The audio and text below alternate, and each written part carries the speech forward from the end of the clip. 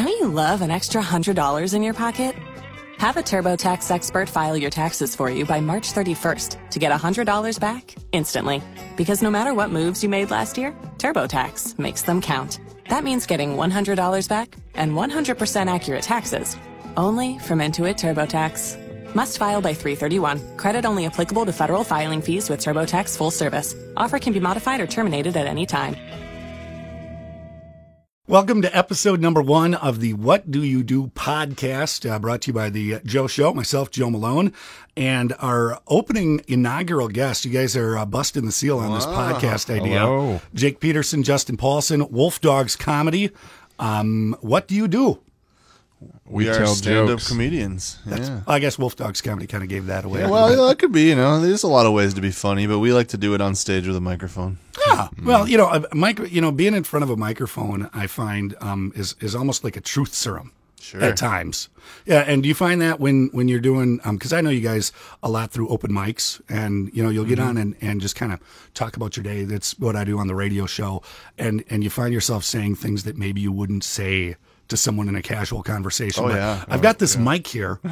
So let me just tell you a little bit about what my day was like. It's definitely more of a stream of consciousness kind of thing. I think that's one of the beautiful things about it is not only are you up there saying the things that maybe you think but normally wouldn't say in a normal situation, but you're also saying the things that the people in the audience wish they could say. And by hearing it, it opens up the floodgate to, I can laugh at that now because he said it. So let's all, you know what I mean? That's a lot of, like, so I like a lot of self-deprecating humor. If I can make fun of myself, I can make fun of anything. And people are thinking like, yeah, you're right. He is fat and bald. I guess I can laugh at that now. So and that's genuinely the icebreaker. Like, you have a bit in your act that in sort of the beginning parts that's real self-deprecating and it draws a big laugh. And it's always usually the icebreaker. And then it's just like, boom, boom, boom, boom, sure, boom yeah. after that. Yep, it's usually anything goes, and that's kind of cool. Let's go back to before the beginning, before you guys got on stage for the first time. When did you first find out about stand-up? When did you first kind of start to like it, fall in love with it? It became a thing in your world. Yeah, my parents in the early 80s would gather when there was an HBO special. And those were usually George Carlin, Rodney Dangerfield would do one every once in a while. People like Louis Anderson, Richard Pryor, of course. And they would have make a party out of it. And sometimes we had to stay in our rooms, but sometimes we could listen to it.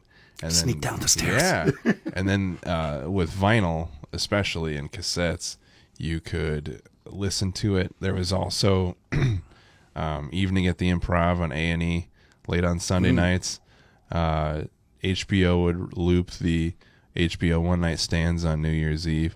So year after year, I had fresh content of every year's HBO One Night Stand. So I just was enveloped in it, but didn't have the guts to do it till later on in life. I don't think I would have been able to handle the emotional swings, everything off stage at a young age.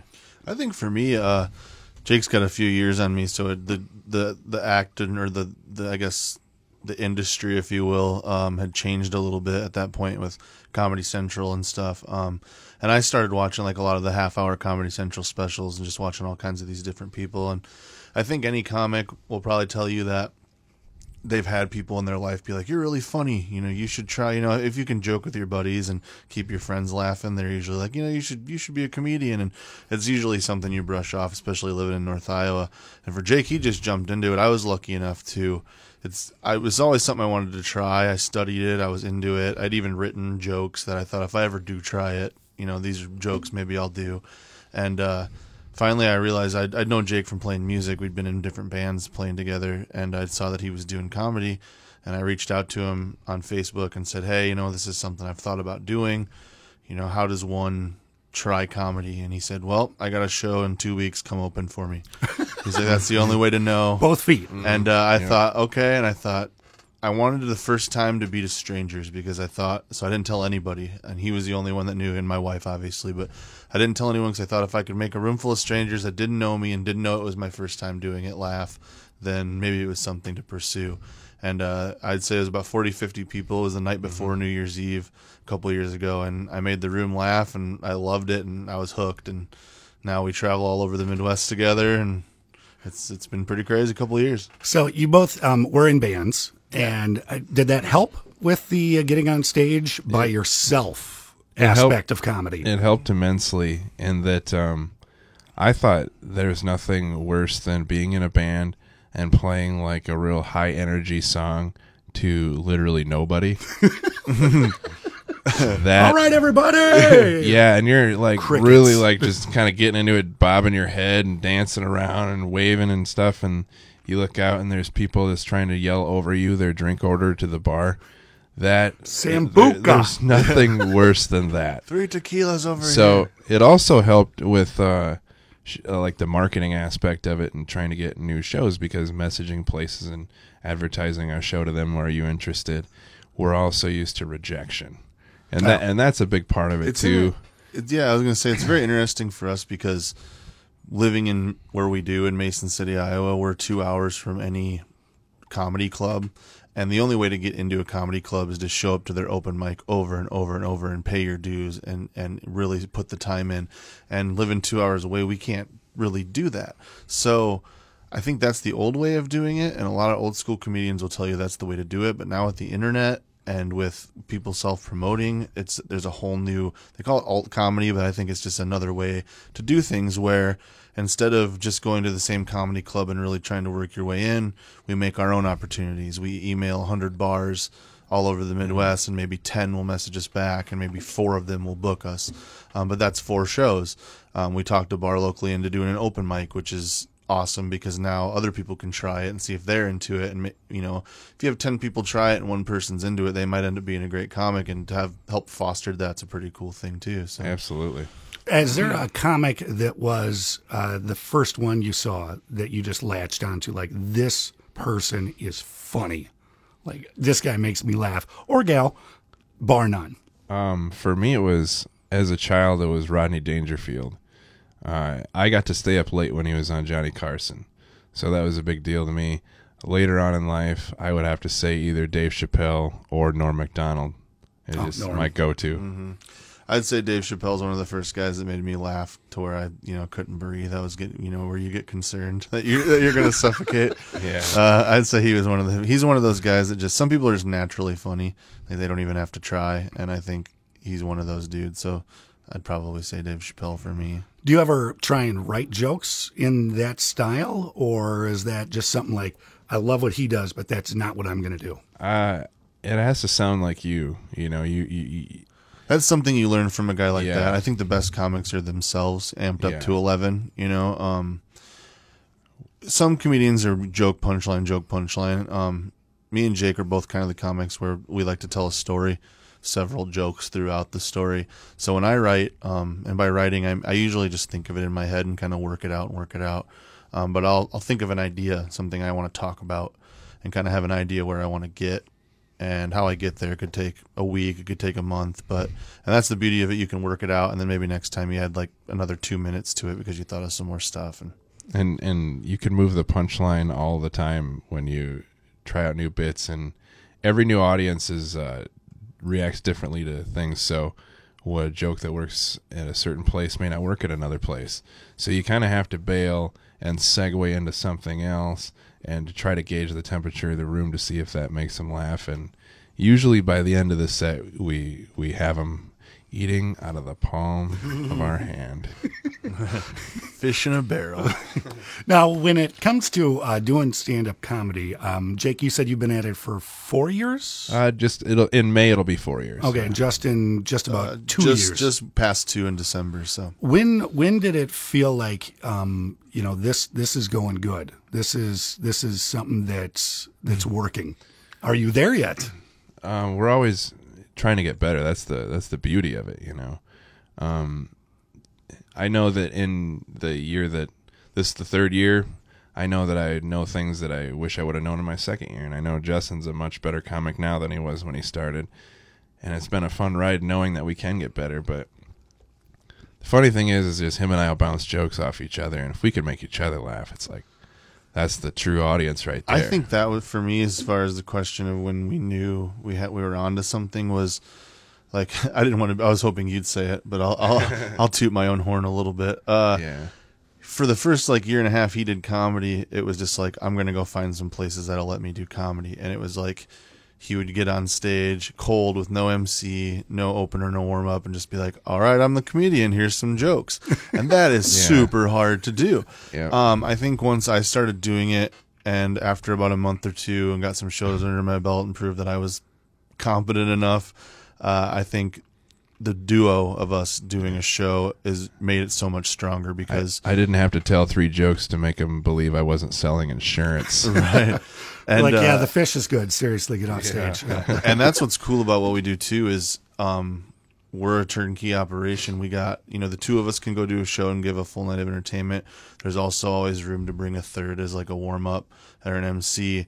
We have our own sound. We have our own everything. So like bars that a lot of places we do aren't your traditional places. We do small bars, campgrounds, breweries. Been to a campground show. Yeah, you did one with us. Yeah, we threw you on one of those. That was interesting. Yeah, and that's the thing is like it's really, if you can handle weird shows like that, when you get the good ones where people are there and they want to laugh, it's like target practice at that point. It's also to the point where, you're very mobile, and that I always thought like the campground near us that we did a show at, there's tubers floating by, and I thought it would be a neat idea to set up a little comedy show as they float by, and you're on shore a little bit. Tell the same joke. Tell the same joke. Yeah. Look at this guy here. Yeah, just roast them as they go. Oh, how fun would that be? Are you sure you need a tube, sir? You seem to be floating rather fine by I don't know yourself. what happened. Exactly. I don't know if I had too many beers on the river, but I'm pretty sure that guy had a microphone and was making fun of me as I floated by. I don't know. Now, how do you know that a room is working and a room isn't working, and how do you adapt? Do you just power through it? Like, this is my set list. I'm going. And one thing that I'll shout Bill Blank taught us is that sometimes silence is as good as laughter.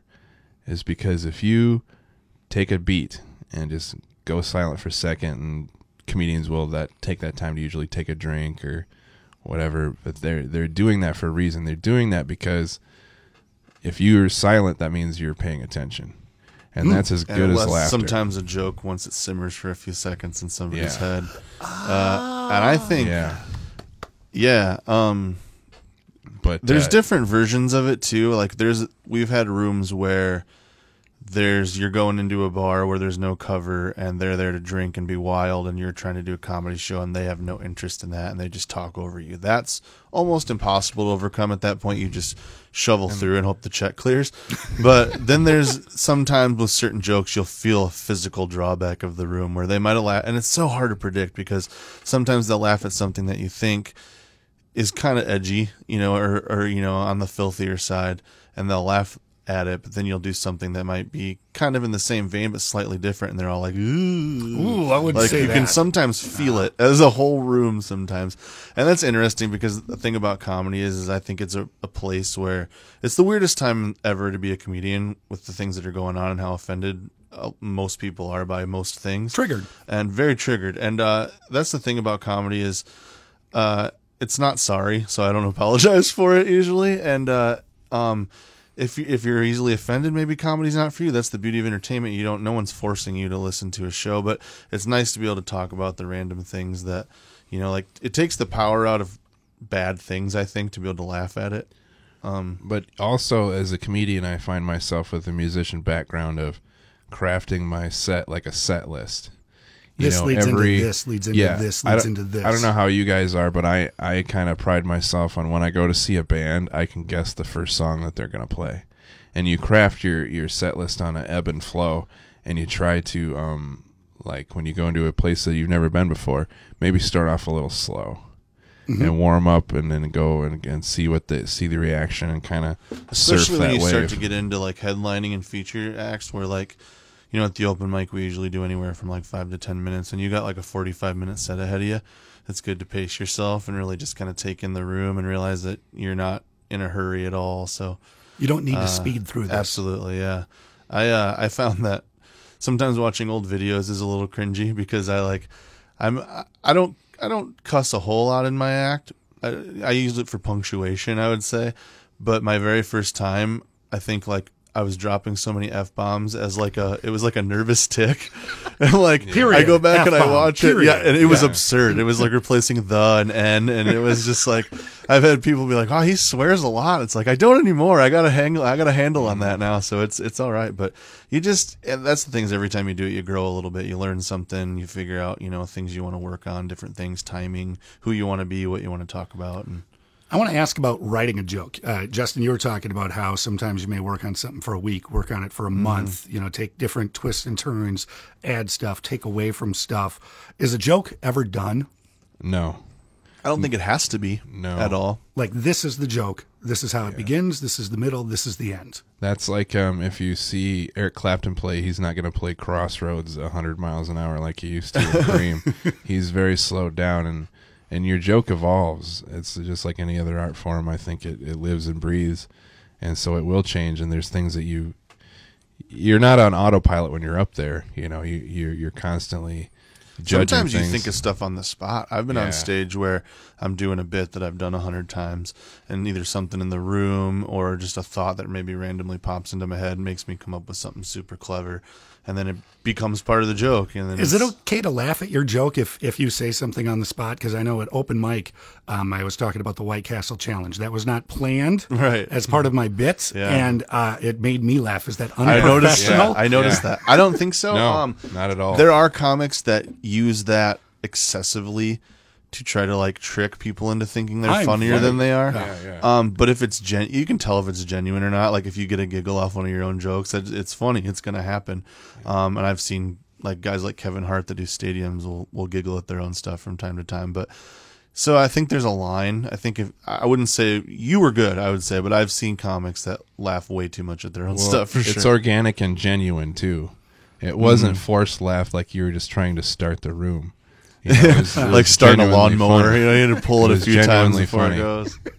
Now, when it comes to writing a joke, do you have a plan? Like from 7 to 9 on Thursday nights, I'm going to write jokes. You have to write them as they come. I think we're always on the clock in that way. Okay. And again, I should write things more than I do. I'm such a in my head kind of comic, but I try to keep a notebook with me because there's so many things I've thought of, or you're hanging out and talking and you come up with something. You're like, that would make such a great bit. And then you don't write it down. And then literally like a day later, you're like, what were we talking about yesterday that had us laughing super hard? I don't know. I couldn't tell you. And then it's just gone in the ether somewhere. But so it's definitely good to write ideas down and come back to them. Little chicken scratch notes here and there, I think helps. I have them written on my phone, and it's like I'll have and I have this folder called routine open mic, and I have a set list of things like press conference for other jobs. I thought it'd be funny to have how it's so contrived how athletes speak at press conferences that I think you could transfer that well to the fast food industry and other jobs. What happened in the drive-thru today, Jim? Well, we gave it our best. Gave it our best. Our manager called good plays. Tried to get every order within 60 seconds. Sometimes we were able to do that. Sometimes we weren't. I don't know. We'll just go home, watch the tape. We'll be back tomorrow. Just go to work and just do our thing. Is the ice cream machine ever going to be fixed? We're working on that. Like I said, that's out of my control. All I can do is try to put my headset on one day at a time. Just be better at just getting the orders out, counting the change, and kind of doing my thing. Yeah, on to Wake Up Wednesday. Just on to Wake Up Wednesday. Yeah. Just got to give all the glory to the guy upstairs and to the Golden Arches. We didn't run out of cheese, so. Now, when you pull your phone out, let's say that you and Justin or me and you or you and your wife are having a conversation. Maybe you're at dinner, you're out eating somewhere, and you pull out your phone and you start giggling to yourself and typing in there. Does it make people self-conscious? Do you do that? You'll have relatives. Jess and I both have had relatives that are very self-conscious what they say around us because they know they're petrified. Am I going to end up in your act? If you're lucky, if you're exactly. They go from that to why don't you write a joke about me? Yeah, my mom was offended for a year. She's like, you don't have a single joke about me. I raised you. How do you not have anything funny to say about me? I go, you want me to make fun of you in front of people? Well, yeah, I was hoping you would. I'm like, well, so I wrote a joke about her, and then she kind of took it back, I think. So Careful what you wish for kind of thing. Yeah. But. She just wants some of that funny money. If one of those Right, jokes takes exactly. off, you get your HBO Yeah, special. that You're on there copywritten. talking about your mom. She's like, Exactly. "Mommy needs a new she shed." That joke's about me. The funny thing is, when we started, we wanted to get like each a half hour of material, and then I ended up like before Justin really and I started really going, I ended up with 45 minutes to an hour. He ended up starting off with about 30 minutes. So what you do is you just kind of add and subtract jokes from your act that kind of duds, and then your set kind of builds itself. And then you also have, like, if you run into a crowd that's like, oh, this type of humor is really going over, I have a Rolodex of jokes that weren't in my set list that I'm just going to pound this crowd with because I know they'll love it. Okay. And that comes with just practicing and knowing what's going to work over and over and over again. Mm-hmm. Do you ever get sick of telling a joke, but it's a good joke? No. And the funny thing is like we hear each other's jokes all the time, and I still laugh at his jokes, and he still laughs What's at kind of mine. cool too about it is a lot of, like with music, you go see a band because you've heard their music 100 times And you want to hear that wanna song. it live. You want to see a comedian whose jokes you've never heard, because every time you hear a joke, it's going to get a little less funny every time, just naturally, because there's no more surprise to it, and all those The law of elements are diminishing gone. return. But for us, what's nice is we have stuff that we've done locally for 2 years where we wouldn't dare charge people to hear us do it at home anymore. But then you go somewhere 60 miles away to a crowd of complete strangers, and now all of a sudden those are brand new jokes. And not only are they brand new jokes, but they're tried and true and tested, and you know that you can deliver them exactly how they need to be delivered. And that's when you know, like, this is going to be good because I can do the greatest hits. I don't have to work on the new stuff. I can. Do you ever look for your you might be a redneck if moment?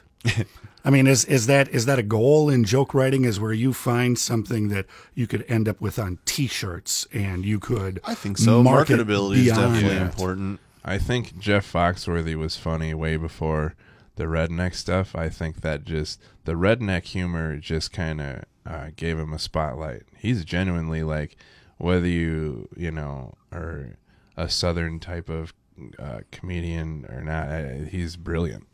I think he's very funny, but you do want that kind of people to notice how funny you are, and if it takes like a shucky ducky quack quack kind of thing, or We're not above it in any way. no. Well, I was thinking about that. All of those guys, the Blue Collar Comedy Tour, they all had a slogan Sure. that fits on a hat. Yeah. You might be a redneck if. Get her done. Here's your sign. Mm-hmm. I mean, is that something that that would happen naturally for you, or would you try and write I towards think it that? has to happen naturally. Like, you can have the idea in the back of your head. Like, I actually have one that I've kind of been tossing around as a bit that I do. And I grew up in Mason City. I've lived here my whole life, and I grew up on the north end of Mason City. And I'm not saying that the north end's a bad neighborhood, but if Mason City had a bad neighborhood, people would probably say it's the north end. And it's just kind of interesting because I live like on the edge, and I consider it like, it's like when you're on the outside of a mosh pit, like you can see the craziness without getting swung on. It's kind of like that. Like, it's like we live close enough to that, and I call it hood fancy. And hood fancy is feeling way more sophisticated than your geographical location would suggest. It's like hood fancy is scowling at the people from the trailer park that go by your house like it's not the only way to get to the rest of town. Like, you're not only a block away. You don't need to go on 12th Street, okay? Hood fancy's buying a $12 steak at the store and eating it on a paper plate. That kind of stuff. And like that I've worked into my set, and that's kind of one of those things you could put on a T-shirt. I haven't yet, but yeah, it's definitely anything marketable, anything easy and marketable that people can remember you buying. What would the logo for Hood Fancy be? Would it be like a couch on the front porch with the plastic on it? Right, Or I mean, what- the possibilities are endless, right? It would have to be Maybe like two a different sectional. fonts. a sectional on the Yeah, front porch. Sectional. Right in the corner, so it wraps Yeah. around both Yeah. ends of the Well, that's porch. the thing is yeah. like the gas station there on the north end. That's like the eye of the hurricane, and it's like the closer you get, it gets a little bit better. Like, everyone's still drinking Limeritas, but some of them are pouring them out of the can into a glass when you get to the nicer end. Some of them are coming on 4 wheels, and some of them are coming in on 2 wheels. Well, when I remember Some of them are first coming on moving foot. to Mason City, what was it, 12 years ago, I asked, what part of town should I live in? What part of town shouldn't I live in? And that's what I heard was North End. You want to be mindful of the North End. It's always good to be mindful. I will say, in my mid-30s, as someone who's lived in the north end most of my life, I've never got jumped, never gotten robbed, never feared for my life. So I had one incident when I now live on the north end. That's where we're at taping the podcast. So I think I've classed it up the joint. Yeah, you're on the outskirts too. You're hood fancy as well. Yeah, we're also hood fancy here. I expected a gated community. No, the only gate doesn't shut. It's back there. There's something wrong with it. It came that way. But the only sketch moment I've had on the north end is I was going for a walk, and this is years ago, and there was this guy. I was kind of just east of Federal, kind of around 9th, if that paints a picture of where I was at. And I'm walking, and there's this guy, and all I can hear is MF this and MF that, and I'm going to kill you. And I mean, just a bunch of very threatening things. And he's like a block behind me. And so I start zigging and zagging, and I'll take a left here, and I'll take a right there. And that street seems like it's got a street light, so I'm going to walk down that and try and get home. And this guy kept following me and was picking up the pace. And eventually, I moved to the other side of the road. I'm like, I don't know what this guy's doing, but he continues to just like verbally be aggressive.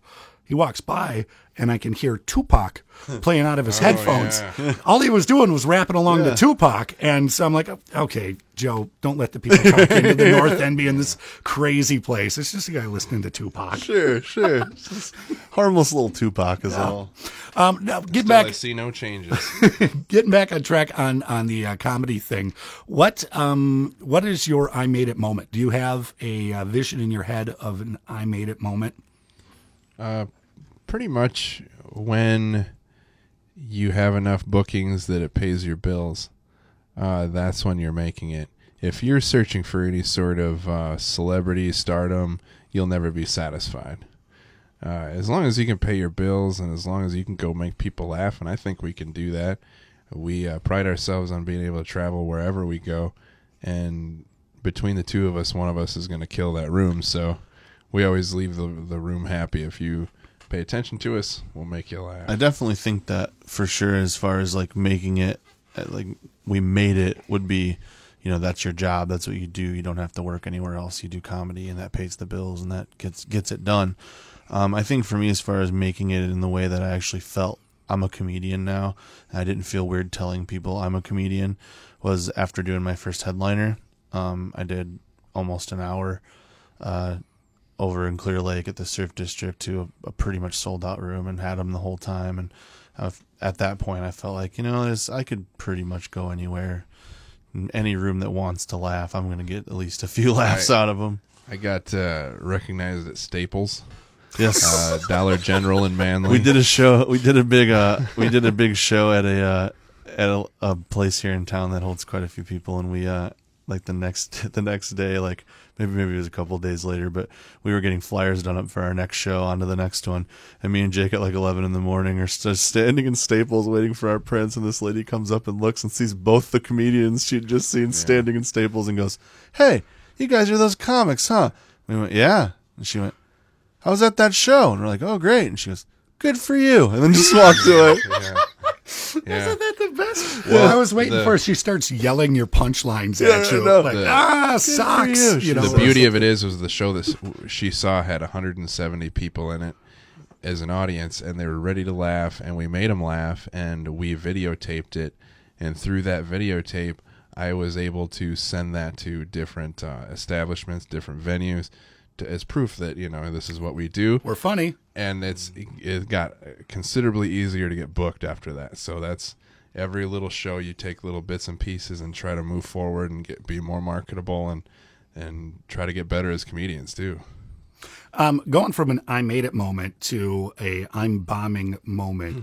Not really like you're losing the crowd, but do you ever forget where you're at in a joke or forget where you're at in a set? Has that happened? And how do you deal with it? Yes and no. It kind of depends on how much time you're doing. Like I said, when you get into those long sets where you're doing like a half hour to an hour, I find that, and Jake kind of taught me this, same thing with music, is instead of, you don't want your jokes written out there and you don't want to be reading, but like name your bits and have like a set list kind of, so you kind of know, because there's been times where I try to do it without that and I'll get a couple jokes in, I'm like, what was I going to do after this? And it's not like you can take very long to, so you just go and your jokes, so then you're kind of just ad-libbing at that point, but you might have had a really good flow of a set you wanted to do and then you didn't bring your piece of paper with you, so... And do you tape that piece of paper to a speaker? Like, and for people that have never been on stage in a band situation, you'll have the set list, on the monitor speaker at the front of the stage. Do you tape it there? Do you put it on the stool? Is it? I put it on the stool a lot because then I Yeah. can just do a quick little glance down without looking like I'm really looking at the ground a lot. Or I'll have my drink there too. Like I can look like I'm just grabbing a drink and kind of see what I'm going to do next and try to make it look as natural as you can. I found myself in the not using a list anymore, and I don't too much either, but yeah, but it is like Justin said, you can make a really nice set list, and then like Mike Tyson says, everybody's got a plan until you get punched in the mouth. So if you get two jokes into your set and you're starting, and no, you haven't heard a laugh yet, and so you automatically try to boil it down to the. Like, okay, well, what can I tell a joke? Just something simple. Can I tell a street joke? Can I tell knock-knock jokes? What am I going to But make it these is, people laugh? it definitely is on the other end of bombing. It's like, yes, we've had a lot of great experiences and gotten a lot of laughs, but we've definitely paid the dues as well. We've been heckled at cancer benefits that we were doing for free. We've done a few shows for the Wild Turkey Preservation Society or something like that. I'm Close sure that's enough. wrong. It's close enough, but we showed up. And they're like, okay, yeah, you're gonna do some jokes, and like they're having like a prime rib like buffet, right? And they're like, you guys should eat first, so that once you're done eating, you can start the show. And we're like, okay, so Yeah, we free grab food, okay. we grab our steaks and we sit down, and then They get on the two PA bites into the system. steak, the guy running the show gets up on stage and just goes, "The comedians are eating," The comedians are eating. and then points at us, Yeah. and we're like, and like the rest of them started getting pissed because they couldn't eat. Like they're like, well, when do we get to eat? So fast forward a few minutes, Jake's up on stage doing his set, and right as he starts his first joke, he's like, okay, tables 1 through 3, go ahead and go to get your food. Yeah. So they're all getting their food while he's doing his I'm jokes. telling jokes in front of anybody that has their plates. And I'm sitting on the side of the stage with just my head in my hands, thinking like, I have to go after Yeah. this. Like, this is like, he has to get through this, and then I have to do it. Are you getting laughter while they're eating, No. or are people none. like kind of chuckling? Knives Because tinging. You're No. hearing silverware more than you're hearing. The only anything. pop Jake got was like, hey, that steak was pretty good, huh? And a couple people went, Yeah. Wow. But did they enjoy it? No. probably not. But here's the funny thing. And then after that, for no more They didn't pay, they're enjoy like, it. we We have didn't about enjoy 45 items that we want to auction off. And we go, okay. Goodness. You guys ever auctioneered? And we're like, no. Okay, well, you're going to tonight. There's good money in auctioneering. It wasn't that night. Oh. It wasn't. There was bad money in auctioneering that. So we've seen and done, like we earn those good nights for sure. So that's one of the worst experiences or unfortunate experiences. What's one of the best ones that you've had as wolf dogs out on the road somewhere? Or in town on the road somewhere? There's every once in a while you'll run into a situation where you'll go to a place that has their promotion done right, and you'll show up to a place that's completely full. We had a venue a month ago that messaged us, hey, just to let you know we're sold out. A week before the show. Nice. Yeah. So we show up 20 minutes before the show is supposed to start because it takes literally 4 minutes to set up the PA system. So we show up, and we were a little late. Show up, the whole crowd is just sitting there staring at the stage with nothing on it. And then we get in there, and within 15 minutes of pulling in, Justin is telling his first joke, and we're off and running. I mean, it's... And they were great. And Everybody they was laughed laughing. from the beginning to the end. That was a really good one. I think for me, this last fall, not the one that just happened, but 2017, we did a campground in the Lake Mills area. And when, like you said, you did a campground show with us, you don't know what you're going to get. And we thought campground in October, who's going to be left? And we went and we took these gravel roads, and it was a rainy night. And we pull in, it's like a really rich people campground, like the cheapest campers, Well, they more were than any of our around houses cost. They were around a man-made lake. Yeah. That's the Campers Lake Road. Mills. Yes, Yeah. Happy time. I've been there. Happy I've been time. there. Speaking of auctioneering, not to interrupt your No, story. no. Sorry, I'm like, I know what Yeah. you're talking about. yeah. I emceed a Hawaiian night for a company there. So did you see their big room with the bar and all the woodwork and Oh, stuff yeah, and all yeah. the rock work? So that's where they had us. We show up and it just looks like a big tin shed. And we're like, oh, this ought to be great. And we get there and we walk in and there's 60 to 100 people in there. And the stage is huge, gigantic stage at the end of the room. And we got in, we set everything up. People were talking to us before the show, telling us dirty jokes, so we knew we could do whatever we wanted to do. We had free reign. The craziest part was it was great because they laughed super hard at everything we did, but the best part was right before the show started, they lowered the lights and everyone cheered like they were at a AC/DC concert. It was like the coolest. Like me and Jake were like, we've never felt cooler ever doing We got comedy applause than we did. and cheers. And we hadn't all even done sorts of anything stuff. yet, and I was like, this is going to be so Yeah. great. And we got Yeah. hopefully they like our weird jokes, and they did. So Did you do an encore? Is there such a thing as doing an encore? I think we could. A lot of comedians, if it's going super well, sometimes we'll do a Q&A, see where it goes. You know, okay. like work with the crowd a little bit. We've done that a few times. Surprisingly, we don't get a lot of feedback from them. So there's only so cool far thing you can is go. when, as a comedian, especially when you're going into an unknown situation, you can just keep going.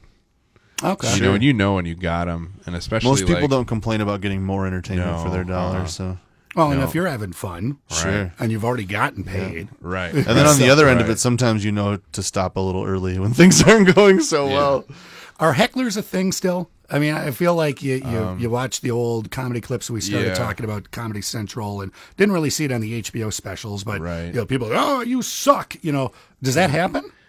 More so, what happens is you'll have like the Flavor Flav hype man in the crowd, where you'll tell a joke and they'll just yell out, "Yeah, I know what you're talking about."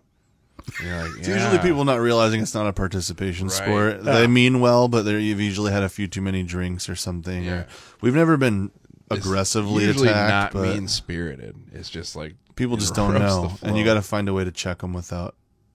And then that's the thing is, you know, there's levels of it where you can be like, hey, you know, the rest of the people pay to get in the show. Can you chill out?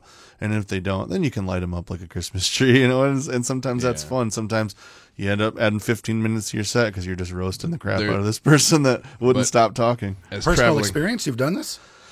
I've had to go at a few people. Nothing too crazy. We've been really lucky. Now, in you've got that kind way. of an intimidating physical presence. Did you worry about after the show, like, here's this guy, I'm just saying words, you know, whatever. I'm just trying to get this guy to shut up. But, like, maybe he is waiting for me outside? Luckily, we haven't had anything get that crazy on us.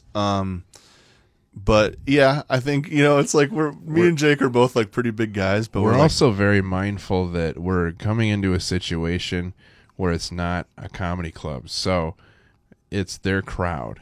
We don't. This is their bar. This is their bar, their crowd. We don't want to antagonize their people in their bar. if you can find a way to make them stop and still have them like you, And stay. then you won. because they're going to come back the next Tuesday night and drink. You know, so you want them to everybody to be happy. You don't want to antagonize. We did a anybody. show not too long ago at a bar that just wasn't there for comedy, and they were just talking, and I got to the point where, and I was first, and I got to the point where there was this table that just had their back to me, and they were all talking. I was like, guys, and I'm on a microphone, and they can't hear me, and there's one lady looking at me. I was like, you want to get your buddies?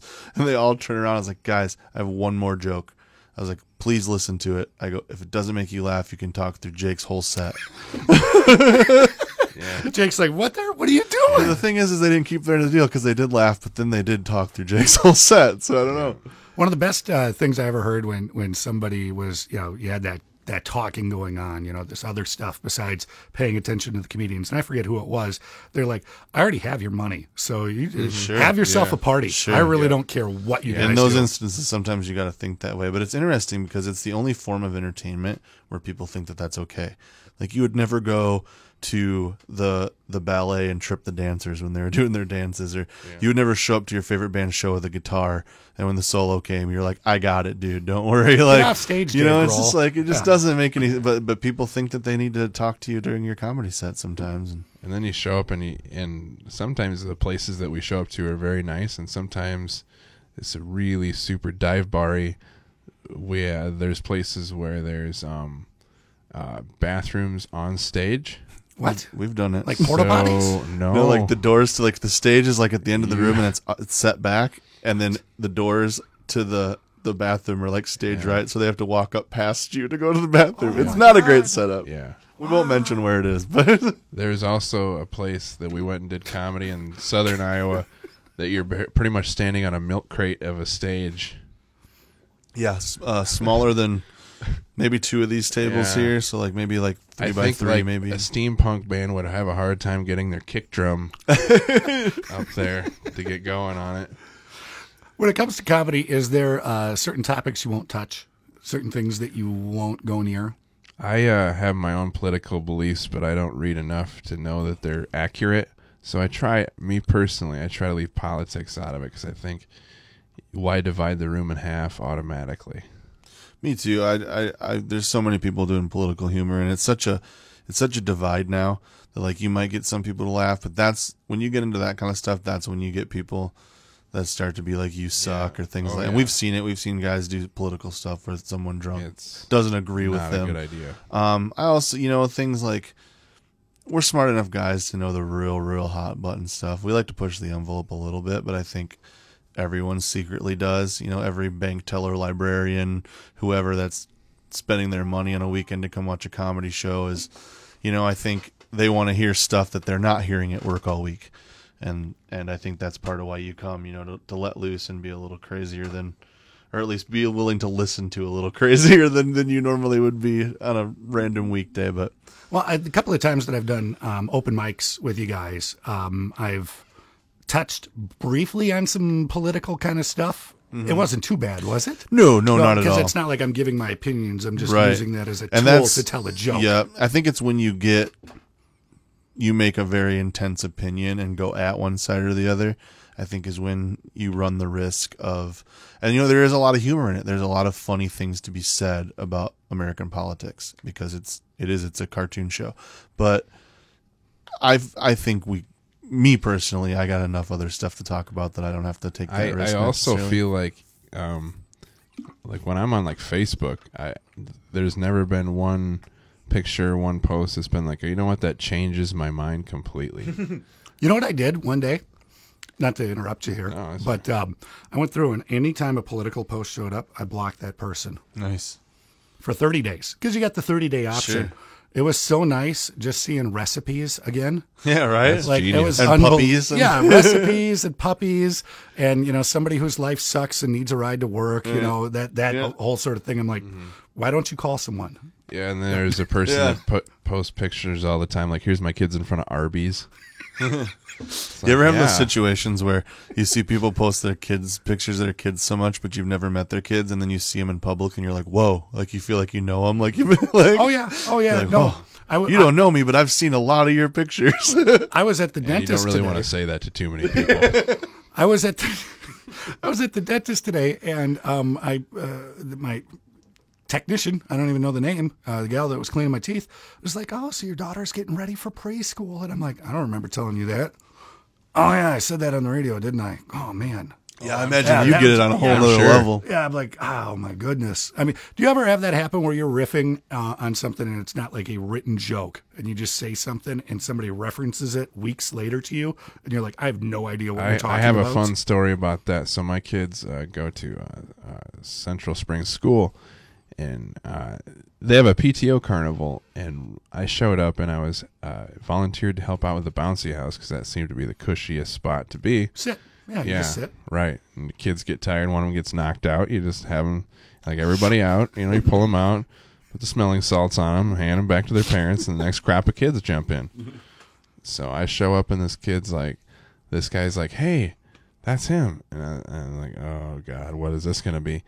And they started, I wrote one song that I sung on stage, and it's kind of a dirty, filthy bit of a song, and he started singing it. At the PTO. Yeah. We were in the gym, and they're all these, this PTO, they're doing cakewalks. They're having, like, the kids with the fake fishing poles catching fake fish. Over the curtain. Yeah. With the paper That's clip. going on, and this guy's yelling for bingo in an hour. Yelling filthy lyrics. And he's the type of guy. He's like, oh, and he thought he had my shirt on because he bought one of my T-shirts. He's like, I thought I had it on. It's one of those guys that doesn't remember what T-shirt he's wearing. I'm one of those guys. Yeah. Do you know what T-shirt you're wearing? No, but I bet you it's just this one solid color from Walmart. Chances are, I'm pretty. I'm gonna go with gray. Let's see, what is it? Because you got a hoodie on. Oh no, I was so far off. Green. I got the Super Bowl Shuffle. The Bears. Bears. What do I get? Oh, see, I got kind of a funny Yeah. shirt on. Yeah, you do. I remember seeing that in Des Moines at the Ray Gun. Ray Gun. Is that where you got it? Yeah, that's where I got it.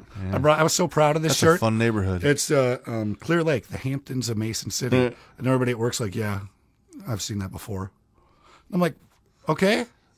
I still think it's a cool It's shirt. still Right. funny. Yeah, Right. it's still funny. It's 100% cotton. It's I still like that. true. Probably a Clear Lake person that said Ray that. Gun, They don't like to now- be made fun of over there. Did you go to Zombie Burger? Oh, yeah. Zombie Burger, Taco the Up Down. Apocalypse. That's Have not been to that's, Up Down. Oh, it's right down there Comedy too. has brought me to Zombie Burger because I did that. The only time I've ever been to Zombie Burger was with this guy, and we were down in the Des Moines area because we're doing a weekends where the shows, and we had a little time during the day. And he's like, "We are going to Zombie Burger, and that's that." And we're like, "Cool." And we got down there and they were busy, and like, you know, you've been, so you know how it is. This is the first time we get in there. They're like, "Oh, it's about, half hour, 40-minute wait." And they take your number and they text you, and as long as you're back within like 10 minutes, they keep your table. And he's like, "Well, we don't have to eat here." I'm like, "No, we do. Yeah. You don't understand." So we went and played a few video games. They texted me. We ran back around the corner, and he was like, "You're right. We needed to eat here. You're right." Did you get the better off Chad? The macaroni and cheeseburger. Didn't yeah. one of us get it that day? That's what I got. Is that what you got? Yeah. Yeah, it might have been. Yeah, I've Oh, had that so one. good. Yeah. That and the poutine. Oh, my goodness. Man. It I got to was- look at my phone. When am I going to Des Moines again? We should probably have. We should. It was, okay. We're gonna end this and go. We're gonna jump in the car. There and go was get a burgers. point and we were eating, and there was End of the 5 month. of us, Yes. and nobody was talking. That's how good it was. Nobody was talking. You get 2 comedians or 5 comedians. Three Yeah, comedians pretty and 2 much. wives. 3 comedians. Who was the single person? Clemens. Jason Clemens. I yeah. guess that makes sense.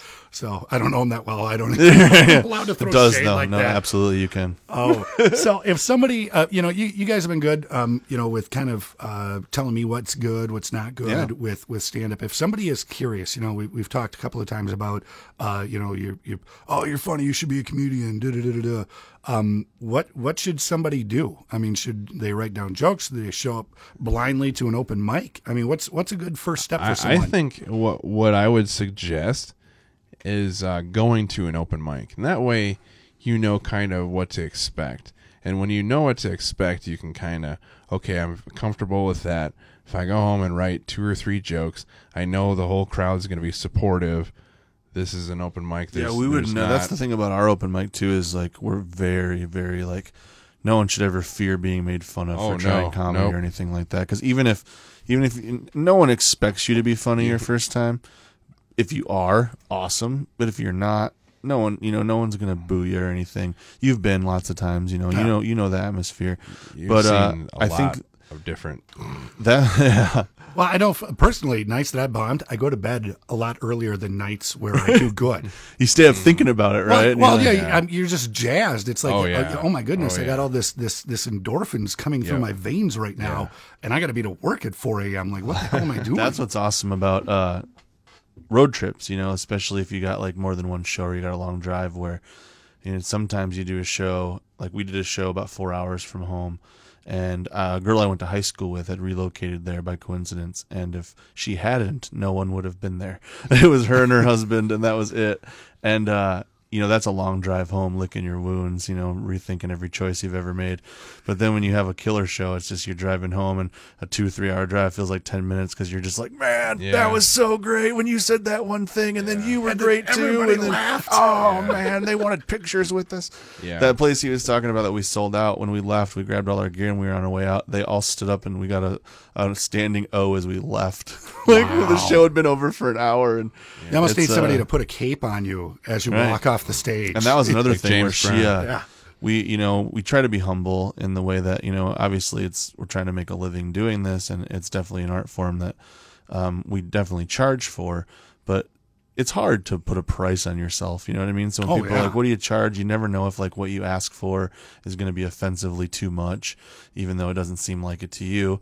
But this same show afterwards, she came up to me, the lady who booked us, and she's like, listen, we got to have you guys back. And then she's like, the money that I paid you, and I thought she was going to say, I need to was pay you too less. much. And Yeah. she's like, you need to come back for way more money. And I was like, oh, well, I'm not going to argue with you about that at all. So that doesn't happen very often, but it's definitely a compliment to be told you're worth And more than you're charging. We've seen through other comedians that have gone the route that we're going, that have done it a lot longer. What they do is, a lot of times, if you've been a comedian for 20 years plus, you rarely do shows in your own town People are tired yeah. of seeing you. So the further you go out, we know a comedian that collects spots all over. I mean, just the Midwest. He goes to Michigan, he goes to Indiana, Wisconsin, Minnesota, Missouri, Kentucky. He has like about 50 different venues that he goes to once or twice a year. And that way his Fridays and Saturday nights are full. Every weekend he's doing sold-out shows. Yeah. And he'll go to bowling places alleys, bars. that can handle more seats than comedy clubs. And is he holding down a full-time job? No, this is it. That's his job. I think he's about 20 years in now, and that's all he does now. Yeah. And he just works weekends. Yep. Mm-hmm. Oh, yeah. Drives himself there? Yeah. Drives himself. Sometimes he'll bring one or two people with him. It's almost like when you go to see those ethnic parades in the cities and they're selling all those different trinkets and things. He opens up like it's a swap meet. He's got all this stuff he sells. It's amazing. But that's where I think we want to end up. You know, I think that's our lane. Selling stuff out of your trunk? Absolutely, Yeah, yes. absolutely. Yes. If we Yes. can. But just you know, staying busy and doing, you know, shows in front of Salt of the Earth people that, you know, we'll take our licks when we get them. But I think, you know, he's 20 years in, we're 3 years in. I think a lot of the comedians we've had the privilege to work with that have been doing it a long time have all told us, you're doing it right, keep doing it, keep getting funnier, just keep plugging away. And I think in just a couple of years, we've really made some strides. We've essentially built a comedy scene in North Iowa from the ground up. There's, aside from the three of us, I can, you know, count a handful of other guys that deserve to call themselves comics. They're working, they're doing shows.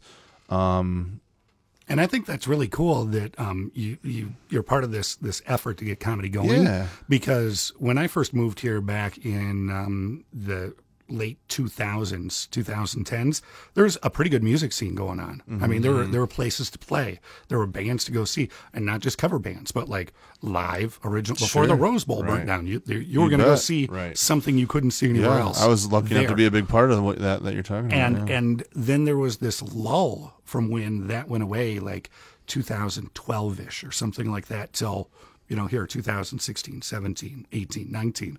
So I mean, I think it's neat that there's this thing here, and it's, you know, developing a following. I'm seeing some familiar faces at the different shows, which is cool to see. I think in 2 years, sorry, I mean to interrupt you there, Jake, but I think in 2 years' time, it went from a niche thing that maybe would happen in North Iowa every couple of years, maybe a comedian would come through somewhere, to now it's a regular viable source of entertainment that people can come out and see at least once a month. There's a good comedy show taking place. And they can plan on it. Yeah, absolutely. We have a lady, Deb, she's from the Sheffield area, and she goes to all of our shows. Shout out Comes to the Deb. open mics. Yeah. She comes to any show, and she's hosted us. She's like paid a bar to have us come to that bar. She sponsored us, so to speak. In the radio business, we call that a P1. Nice. A primary listener. Yeah. Nice. Yes, Deb's indeed. a P1. She is absolutely a P1. She is, like she calls herself, a groper. Not a groupie. She hasn't made good on that yet, but luckily, No. No, she's really sweet, though. Since this is the first episode of the What Do You Do podcast, again, we've been talking with Jake Peterson, Justin Paulson. Your opinions, a social shout out, does that sound lame to have to frame that, or should I just ask you for how people follow you on stuff? Oh, no. No, yeah. Does that sound good? Social yeah, shout we'd out? gladly shamelessly plug ourselves. That's not a problem But at I mean, all. should I use that again in the future? I'm talking about me right now. Yeah, you're gonna copyright that.